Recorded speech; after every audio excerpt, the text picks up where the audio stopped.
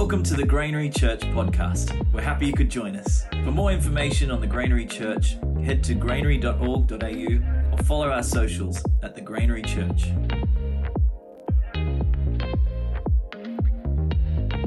So we're starting a new challenge today. We're calling it a challenge because you need to be challenged. If at the end you weren't challenged, you need to come and say, I wasn't challenged. So it means we have to up it a little bit. And we're talking about how Jesus changes lives.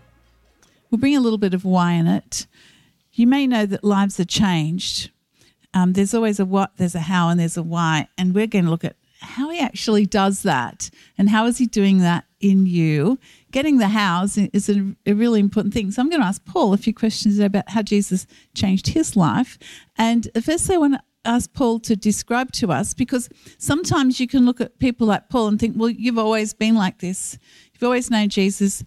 Life has been simple. I remember praying for someone once and I can't remember what they were going through, but they shared something and I said, oh, yes, I've experienced. She said, oh, have you had problems in your life? I said, I have actually, yes, and continue to.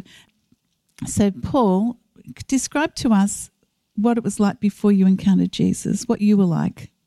Well, before I met Jesus, I was a silly young boy, and I started Year 7 at a big public high school, and on my first day of high school, I had the great glory of getting the cane and being the first one in Year 7 to get the cane. Not the last time that happened either. Not long after that, maybe a year or so after that, I got the cane again for throwing water bombs at a Christian speaker who came to speak to the school. And as I was running away, I got nabbed and got to know the principal pretty well, first name basis, you know.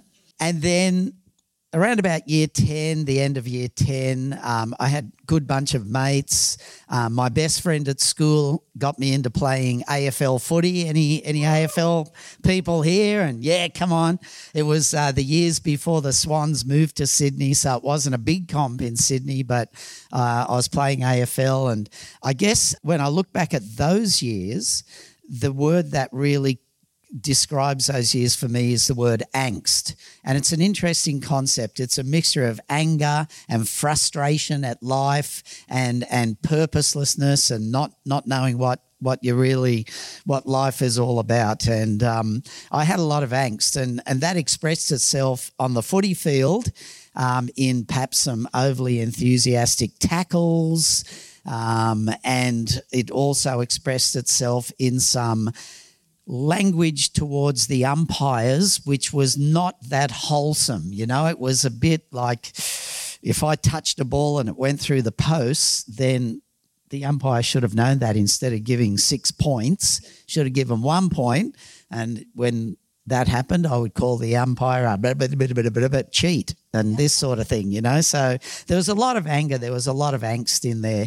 But then around about the end of Year 10, the group that I was in, we started having parties, and there was a lot of alcohol and drugs happening at the parties. It was the mid-70s. And I just looked at where my mates were going with it, and I just couldn't plunge into that lifestyle. I looked at it and I saw how destructive it was for them, to the point where there was one night where, you know, I looked around, where's my mate?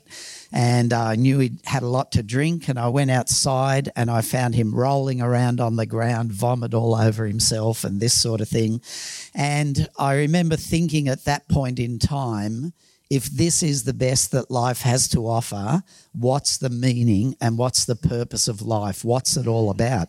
And I even wrote that in my diary at the time. What is the meaning of life if what's happening here that these guys are into is really what it's all about? So that brought on for me a bit of a crisis of meaning and purposelessness. And so it was really, I was just a lost young guy with a lot of questions and a lot of angst.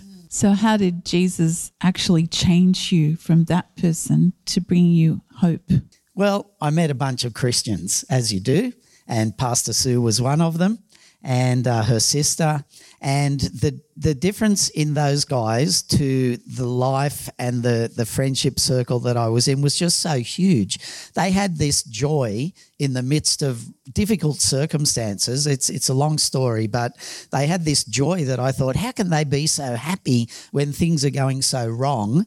And they also, playing footy, I had taken some skin off my arm, diving for the ball, and my arm got infected and my glands swelled up and so on. And Pastor Sue and this bunch of Christians, they prayed for me. They got around me, and I'd never had anything like that happen before. And the interesting thing is I didn't get healed. I had to go to hospital and get a injection, but something changed in my heart while they prayed for me. It was like all of a sudden I had this feeling that there was someone who loved me, that there was a God who actually cared about me, and he knew me and was personal. And that set me on a journey towards knowing Jesus. And then a few months later, a friend from school took me to a youth rally, and the man out the front spoke about Jesus, and he spoke about how Jesus loved us so much that he was willing to take our sinfulness and take the punishment for our sin. And he said, if you want to become a Christian, come down the front here. And so I pushed past my mates, and they're all going, Westy, where you going? Get back here, man. What are you doing? But I just knew that I had to go. It was like God took me by the shirt collar and pulled me forward. And as I went down that aisle, this is how I felt. I felt like I had a backpack full of bricks on my back, and that every step I took as I went down that aisle, it was like God took another brick out of the backpack. And I know he took anger. He took this is looking back on it now. I know what it was. There was anger that was going. There was frustration that was going. There was guilt for the stupid life that I'd lived that was going. There was the shame of, thinking I'm a bad person and so on, and God could never love me. All those bricks just came out of my backpack, to the point where when I got down the front, I was like I was floating in this encounter with Jesus, and that changed my life.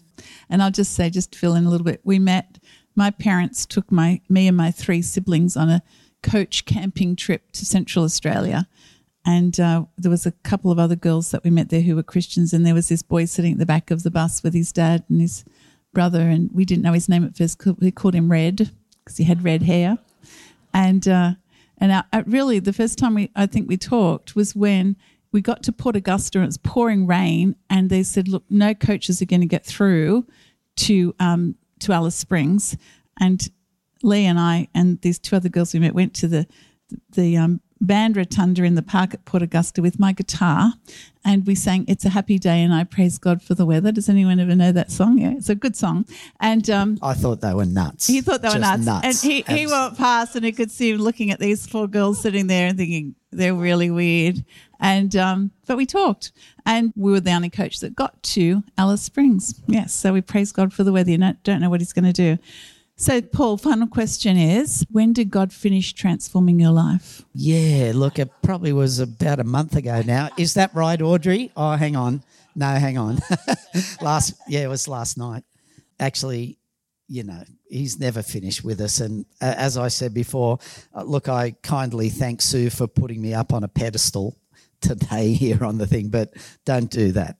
Pastors are like anyone else, and we have our struggles, and we have stuff that we know that is not, not honourable to God, and it's a lifetime journey, and it will be over when He comes back to take us home, because I've got a long way to go, and I got to tell you that this is one thing that I've found about being a Christian. The closer I get to Jesus, the more I realise actually how far away I am and how far I've got to go. That's just the way it is. Thank you very much. Thank you.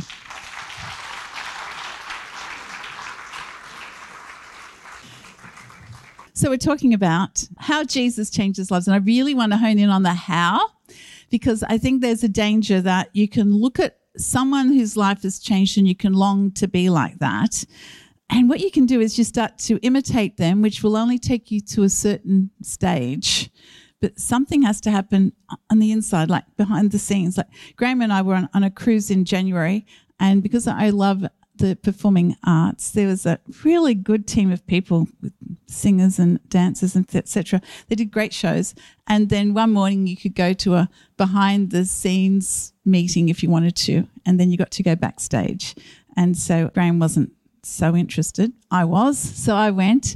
And I love to go backstage and say, how did they actually pull this together? How did they do this in this confined space? And then it starts to, I just love that. And then when you're dreaming of new things you can do, you think, that's how they did that. And you'll find that for something else in your life that you're really fascinated about. How did that guy get to be such a great goal kicker? How did that person get to be so good at a particular skill?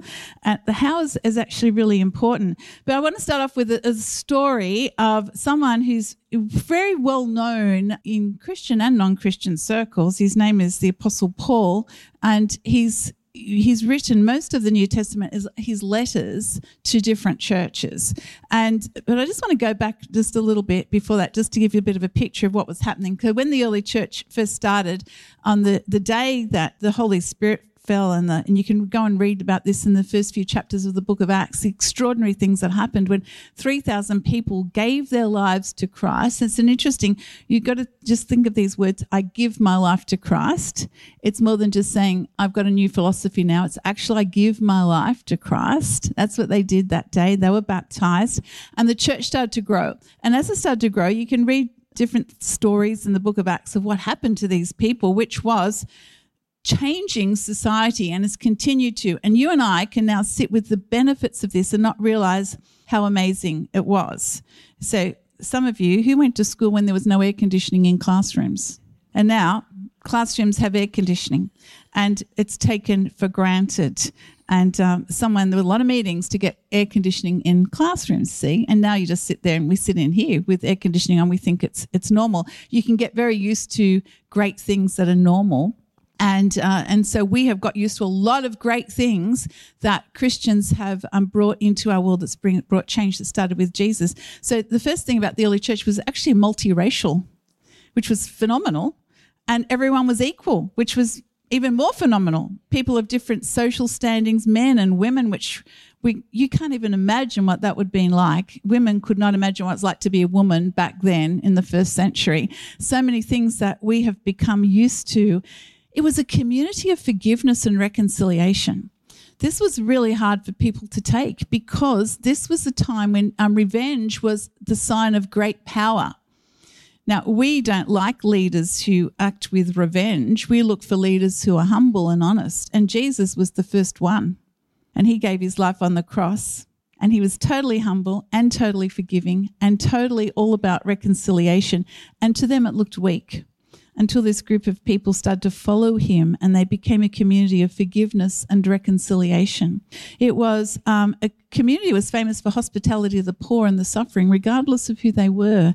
And the Christians were even known for going out when there was a plague, and they would bring people into their homes at the risk of losing their own life so they could care for them. And it was a community that was committed to the sanctity of life, and babies would be dumped on garbage heaps and they would rescue the babies. And this was all totally countercultural. They were beautiful. They were a community that looked after each other's physical and emotional and spiritual needs, and people hated them. And one of the reasons that they hated them as well was this good news of Jesus says that faith in Jesus means your sins are forgiven. Now, you might think, oh, yes, that sounds nice. This is revolutionary, because every other religion has things that you have to do to appease God, to have your sins forgiven. And we do it to others as well. We are like that. No, sorry's not enough. Have you ever heard anyone say that? And I just hope they go to prison for the rest of their lives and get everything that they deserve. That is how people think. And therefore we place that upon ourselves even in religion, and think probably I haven't done enough to appease God even for who I am. And yet now we have Jesus who says, believe in me and it's all forgiven and forgotten. And it sounds a little bit arrogant to some people who've worked all their lives trying to get rid of their sin, and we just have faith in a God who loves us and says it's all forgiven if you give your life to me. So they were hated, really hated, and particularly hated by the Jewish religious leaders of the day, because they just regarded them as blasphemous, actually, just blasphemous. So starting the story there in the book of Acts, in chapter 7, there's a story about a guy called Stephen who was just a faithful follower of Jesus. He was out telling people about Jesus, and people were loving it because everywhere they went, great joy was coming. It was like relief, joy, love was coming into their communities. And Stephen, as he's preaching, these Pharisees or religious leaders are standing there and they're really grumpy with them. And he starts to tell them that their problem is they're missing out on what the Holy Spirit is doing. And they just represent a long line of prophets who kept missing out on what God was doing. And so it says, the Jewish leaders were infuriated by Stephen's accusation, and they shook their fists at him in rage. But Stephen, full of the Holy Spirit, gazed steadily into heaven and saw the glory of God. And he saw Jesus standing in the place of honor at God's right hand. And he told them, "Look, I see the heavens opened and the Son of Man standing in the place of honor at God's right hand." Then they put their hands over their ears and began shouting. They put their hands over their ears because they believed that they can't even listen to this because it's so blasphemous. They rushed at him, dragged him out of the city, and began to stone him. His accusers took off their coats and laid them at the feet of a young man named Saul, who eventually is called Paul. So they laid their coats at his feet, meaning, we honor you, you're our leader. As they stoned him, Stephen prayed, "Lord Jesus, receive my spirit." He fell to his knees, shouting, "Lord, don't charge them with this sin." And with that, he died. He's known as the first person to be martyred for their faith in Jesus. Now, you see in Stephen something profound. His life was just not an external transformation. Do you know how you know what your transformation is like? Is when you hit a bad patch in life. That's when you know actually what's really going on in here. And what you see him do here is, firstly, they're all railing against him and he looks to Jesus. He doesn't look at them and try to fight them, he just looks to Jesus, sees Jesus, and then what comes out of his heart is the same thing that came out of the heart of Jesus when he died on the cross. Because Jesus said on the cross, "Father, forgive them because they don't know what they're doing." And Stephen says, "Don't hold this against them, Lord." And you only know what's in you when you face a big challenge like this. You face a big challenge and then you find, I wasn't as forgiving as I thought.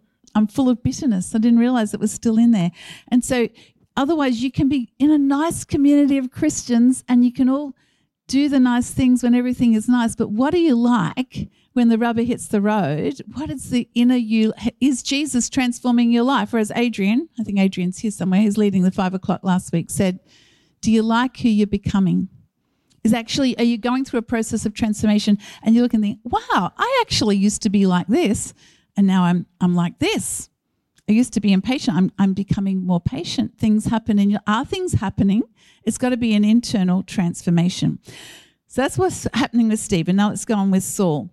So Stephen has been murdered, and it says in chapter 8, Saul was one of the witnesses and he agreed completely with the killing of Stephen.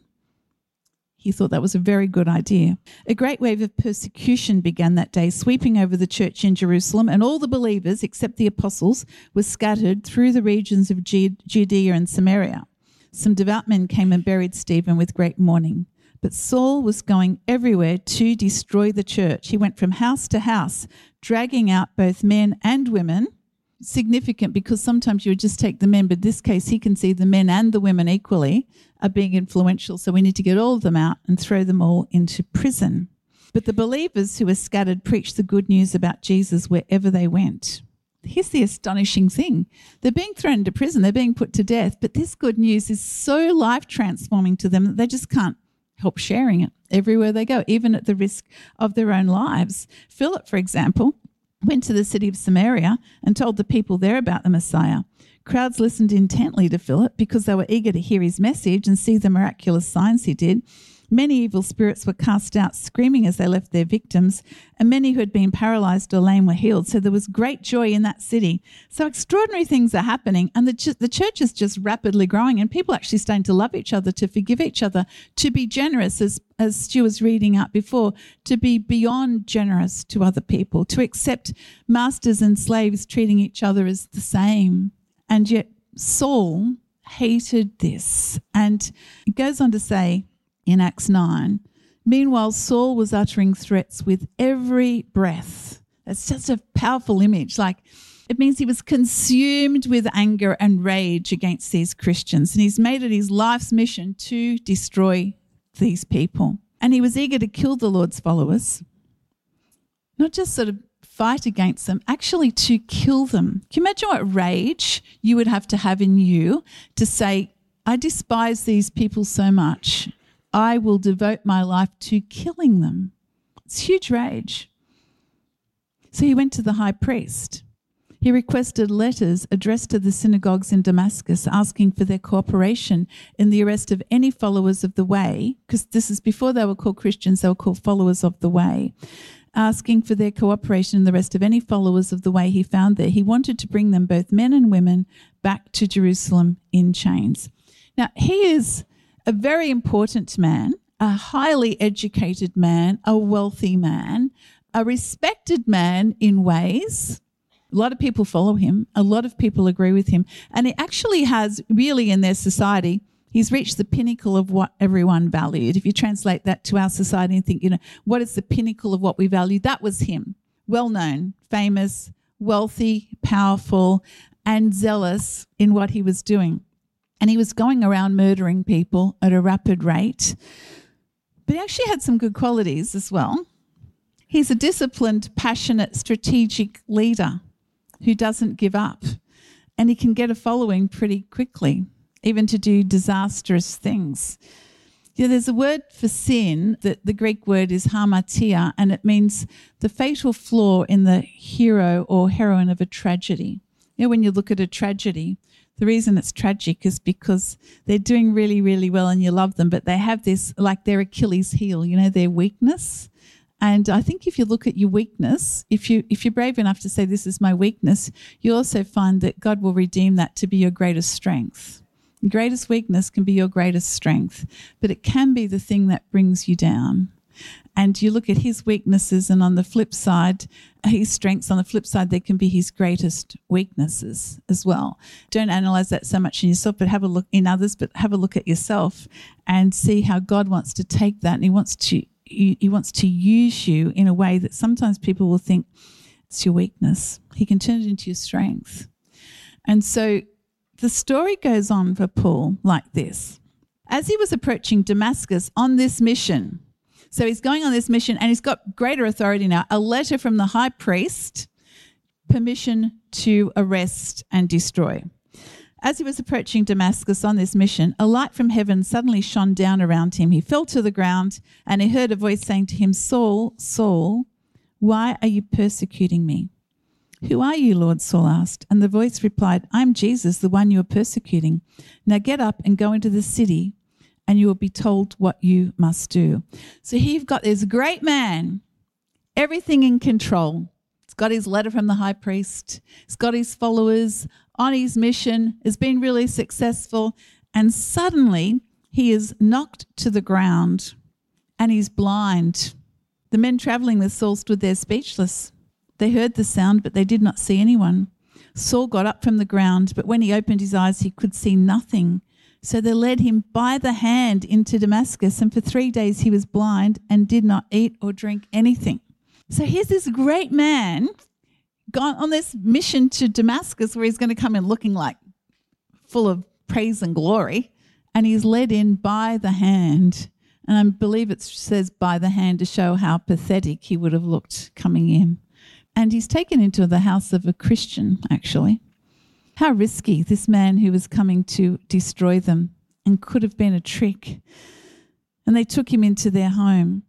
And this man who's been a murderer and a hater and someone who thought he was pleasing God, and this is the scary thing, he thought he was pleasing God by doing this. And all of us have to be aware of that, All of us can have a bit of a Pharisaical part of us where we're so set on I'm right and everyone else is wrong, and the only other people who are right are those who think I'm right. Could be like this. Because you have blind spots, but you don't know what they are. And he's brought to the place of utter humility. and he doesn't eat or drink for 3 days. And someone came to me this morning and said that they got some really bad news about their health, and they're wondering what was going to happen in their life. And she said, I could hardly eat or drink for 3 days. Maybe that's what he was going through. What did he go through in those 3 days? I'm sure he didn't just say, oh, okay, I was wrong. Like, he's now going to be humiliated in this whole known world to think, I got it wrong. I thought I was following God, and I'm wrong. I'm actually wrong, and now I'm blind, not knowing that in 3 days he's going to get his sight back. Okay, he's blind. He could be blind forever, humiliated, and the shock would have been huge for him. But something happens in him, and he changes. So Jesus changes him. And when I was looking for verses to show, okay, let's find a few verses to show how Paul changed and what the change looked like. Well, my goodness, I could have sat here for the next day reading out the verses to you that shows you how what his change looked like. Here's a couple. So as I said, he wrote lots of letters to people, and just think of this murderous, angry man. And in his letter to the church in Ephesus, he writes this to them: I pray that from his glorious, unlimited resources, he will empower you with inner strength through his Spirit. Then Christ will make his home in your hearts as you trust in him. Your roots will grow down into God's love and keep you strong. And may you have the power to understand, as all God's people should, how wide, how long, how high, and how deep his love is. May you experience the love of Christ. Though it is too great to understand fully, then you will be made complete with all the fullness of life and power that comes from God.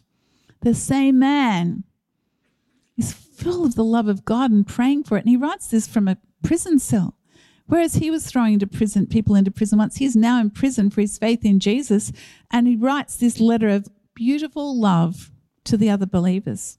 To the letter at the church in Philippi, he says, I once thought these things, and these things he's talking about are his wealth, his power, his education, his leadership. I once thought these things were valuable. What do you think is valuable that you have?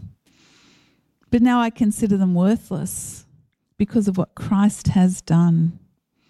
Yes, everything else is worthless when compared with the infinite value of knowing Christ Jesus, my Lord. Not just hearing about him, knowing Christ Jesus, my Lord. It's only when you know him that the other things become worthless. If you sit here and you consider that question, you think, but I still think they're really valuable. Don't try and not think of them as valuable. That won't get you there. Think about, how well do I know Jesus? Because they will only look valueless to me when I fully know him. You can say, as a good Christian, I must say this. No, just encounter Jesus. It's a big difference to saying, I've got to sound spiritual by saying, yes, I think all these things I have no value. If you don't really believe it, don't say it. But as you encounter Jesus, they will lose their value. You just strive to know him. It's like Stephen. Everyone's stoning him and he looks to Jesus. Everything else is worthless when compared with the infinite value of knowing Christ Jesus, my Lord. For his sake, I've discarded everything else, counting it all as garbage so that I could gain Christ and become one with him. I no longer count on my own righteousness through obeying the law. Rather, I become righteous through faith in Christ. And then in his letter to the Romans, he writes this astounding verse that tells you a lot about the sort of person he became. He says, I would gladly be placed under God's curse and be separated from Christ for the good of my own people. What love is that? Would you say that for anyone? I would gladly be placed under God's curse for the good of, and put in someone's name at the end. That's incredible. That is incredible love that this man has encountered. And until you encounter the love of God, you can be in danger of just trying to enjoy the fellowship of other believers and even copy the good things that you see people do. But until you've personally encountered him, you may not be having the change on the inside, which is what he is giving you by his Holy Spirit. You could be imitating. And the only time you'll know is when you hit a difficult patch in your life. And you'll see what actually comes out when you hit a difficult patch. Because truly, we all know the right and the wrong things to do. But what actually comes out of you when you hit the difficult patch. And so I want to dig down really quickly, if we can, into how Jesus did this to him, and then consider you. How is he doing things for you? And the first thing is, it's something about authority here, because it says, as he was approaching Damascus on this mission, a light from heaven suddenly shone down around him, and he fell to the ground, and he heard a voice saying to him, Saul, Saul, why are you persecuting me? And the voice goes on to say, why are you kicking against the goads? And goads were sticks with spikes in them that farmers used to push the oxen along when they were ploughing their fields.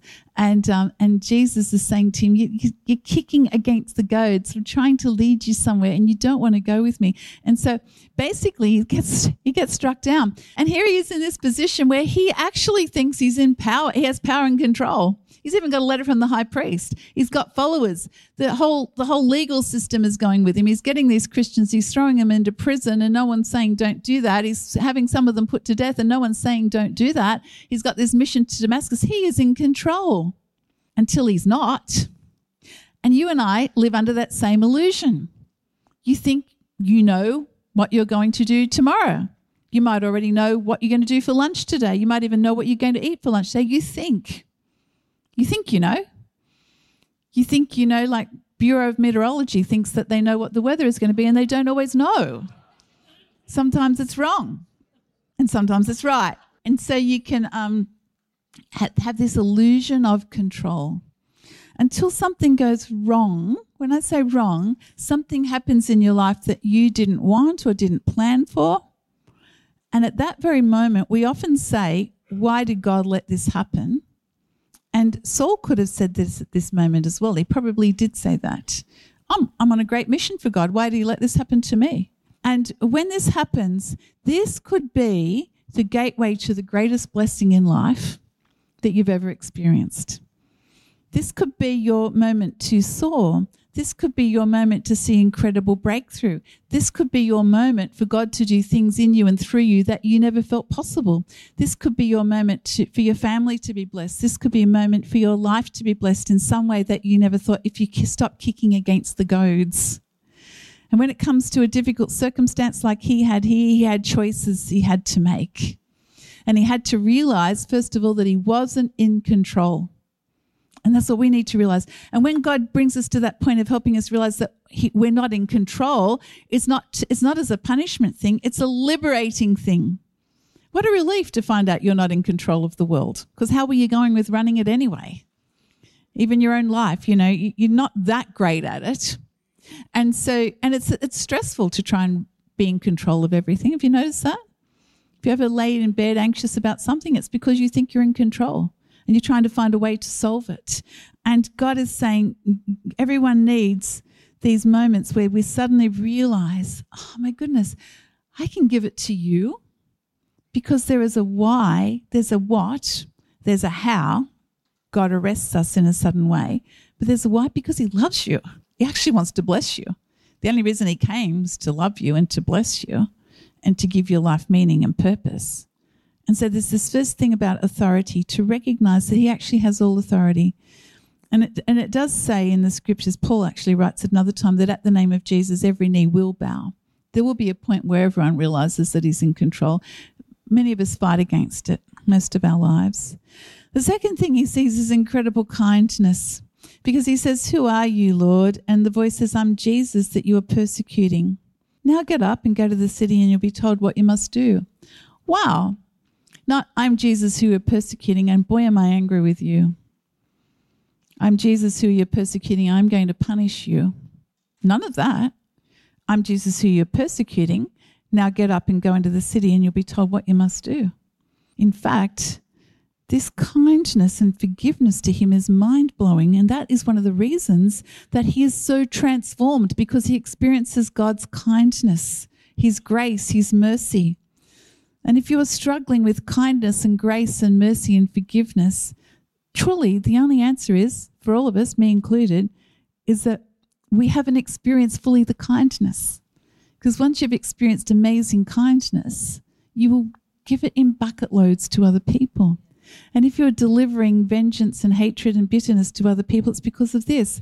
You haven't been transformed fully by his kindness. It's his kindness, the Apostle Paul writes in the book of his letter to the Romans, it's his kindness that leads us to repentance. But that kindness starts when you become incredibly self-aware, where you stop putting up all the barriers to say everything is everyone else's fault and I'm not responsible for anything. Or just looking at your own weaknesses and being honest and vulnerable about them. You can only receive his kindness when you recognise you need his kindness. And many of us pretend we don't need his kindness because we still think we're in control.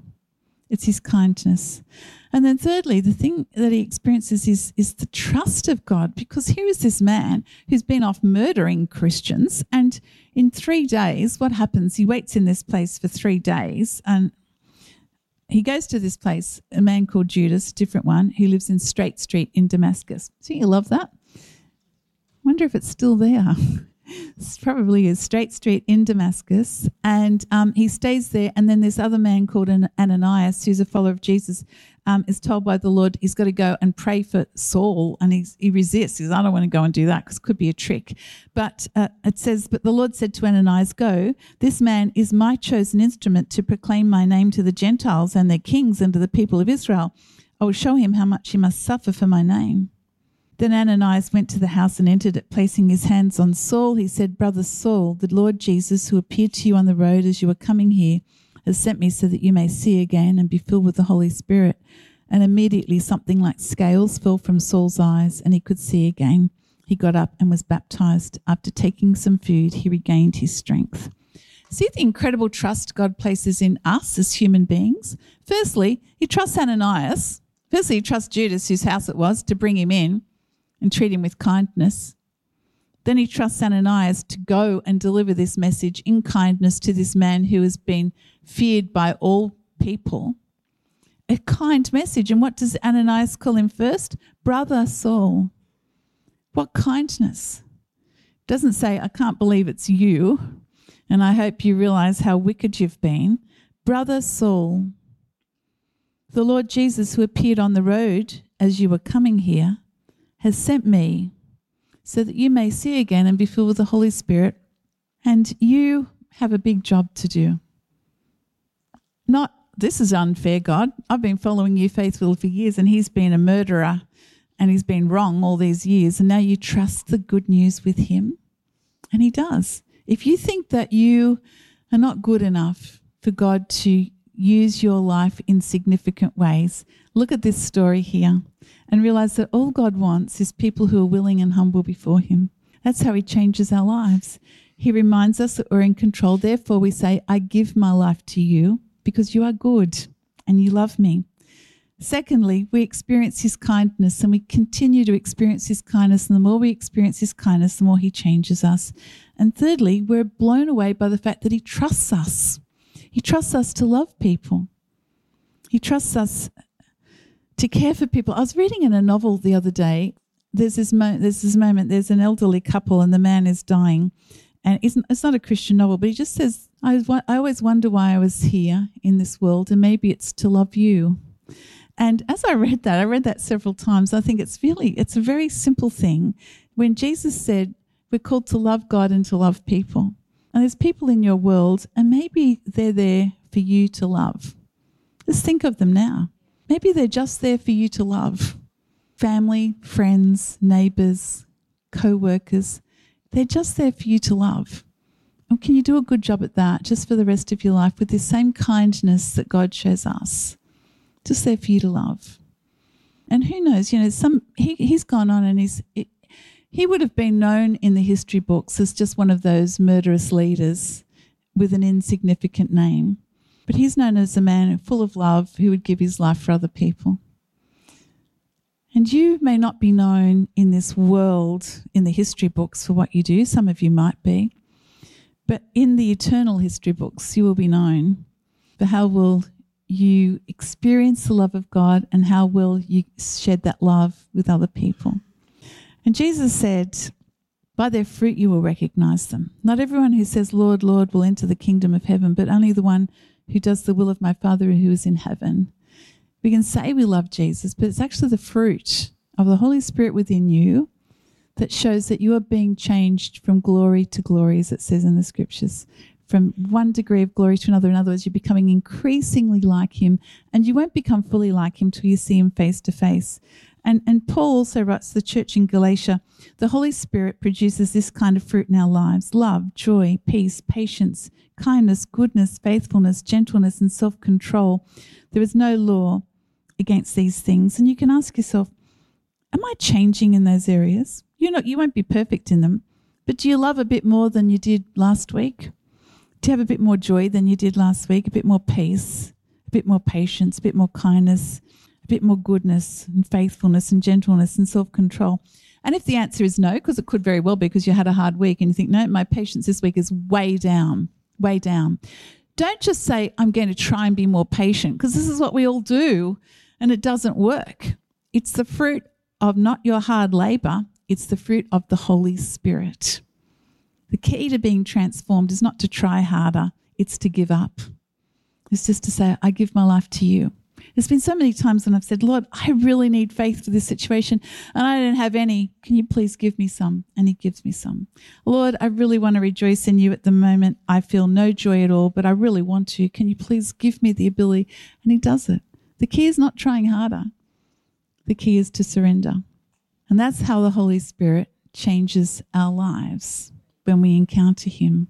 So I'd like to ask the worship team back up and let's all stand. Let's all stand for a moment.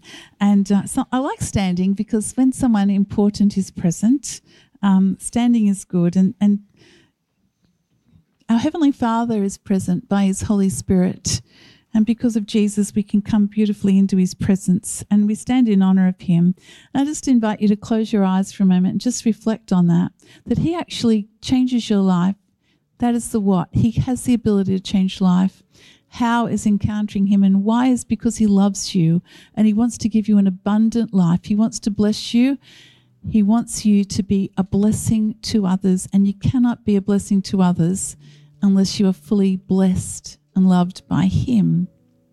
So I want to ask you, as you're standing there, is there anyone today who says, I've actually never given my life to Jesus. I've just been trying really hard, but today I want to give my life to Jesus and let him do the work. If there's someone here who feels like that today, if you raise your hand, I'd love to pray for you.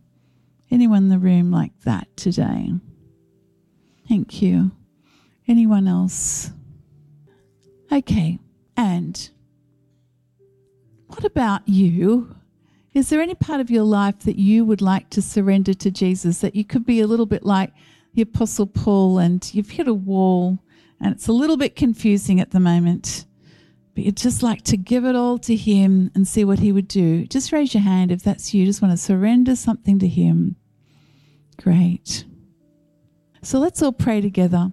All those groups, let me lead you all in prayer. And Lord, we come to you and thank you so much that you transform lives.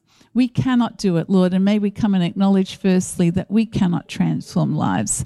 And the things that we do which we think are wonderful are often nothing, and sometimes they're destructive. So, Father, we come to you today and we surrender our lives to you, some for the first time, some again and again and again. And may we be people who do this every day, where we say, here it is again, Lord. I surrender my heart, my mind, my life to you. Fill me with your Holy Spirit. And as you fill us, Lord, may you wash away all the stuff that is not of you and fill us with the stuff that is of you. That out of our lives may come the fruit of your Holy Spirit, not the fruit of our efforts, but the fruit of your Holy Spirit. May we surrender to your love this morning, Lord, and give us a greater picture of your kindness towards each one of us. Help us to see how incredibly kind you are towards us. Thank you for Jesus and his death on the cross for us, that our sins are forgiven, they are washed away as we bring them to you, and you forget them. May we forget them as well, and may we forget the sins of others. And may we be like Stephen, who was like Jesus, saying, Father, forgive them because they don't know what they're doing. May we too be a community of forgiveness and reconciliation. In Jesus' name, amen. Thank you for listening to our Sunday podcast. If you enjoyed it, either subscribe or follow on the podcast app that you use to keep up to date on when our next Sunday podcast gets released. Have a safe and blessed week.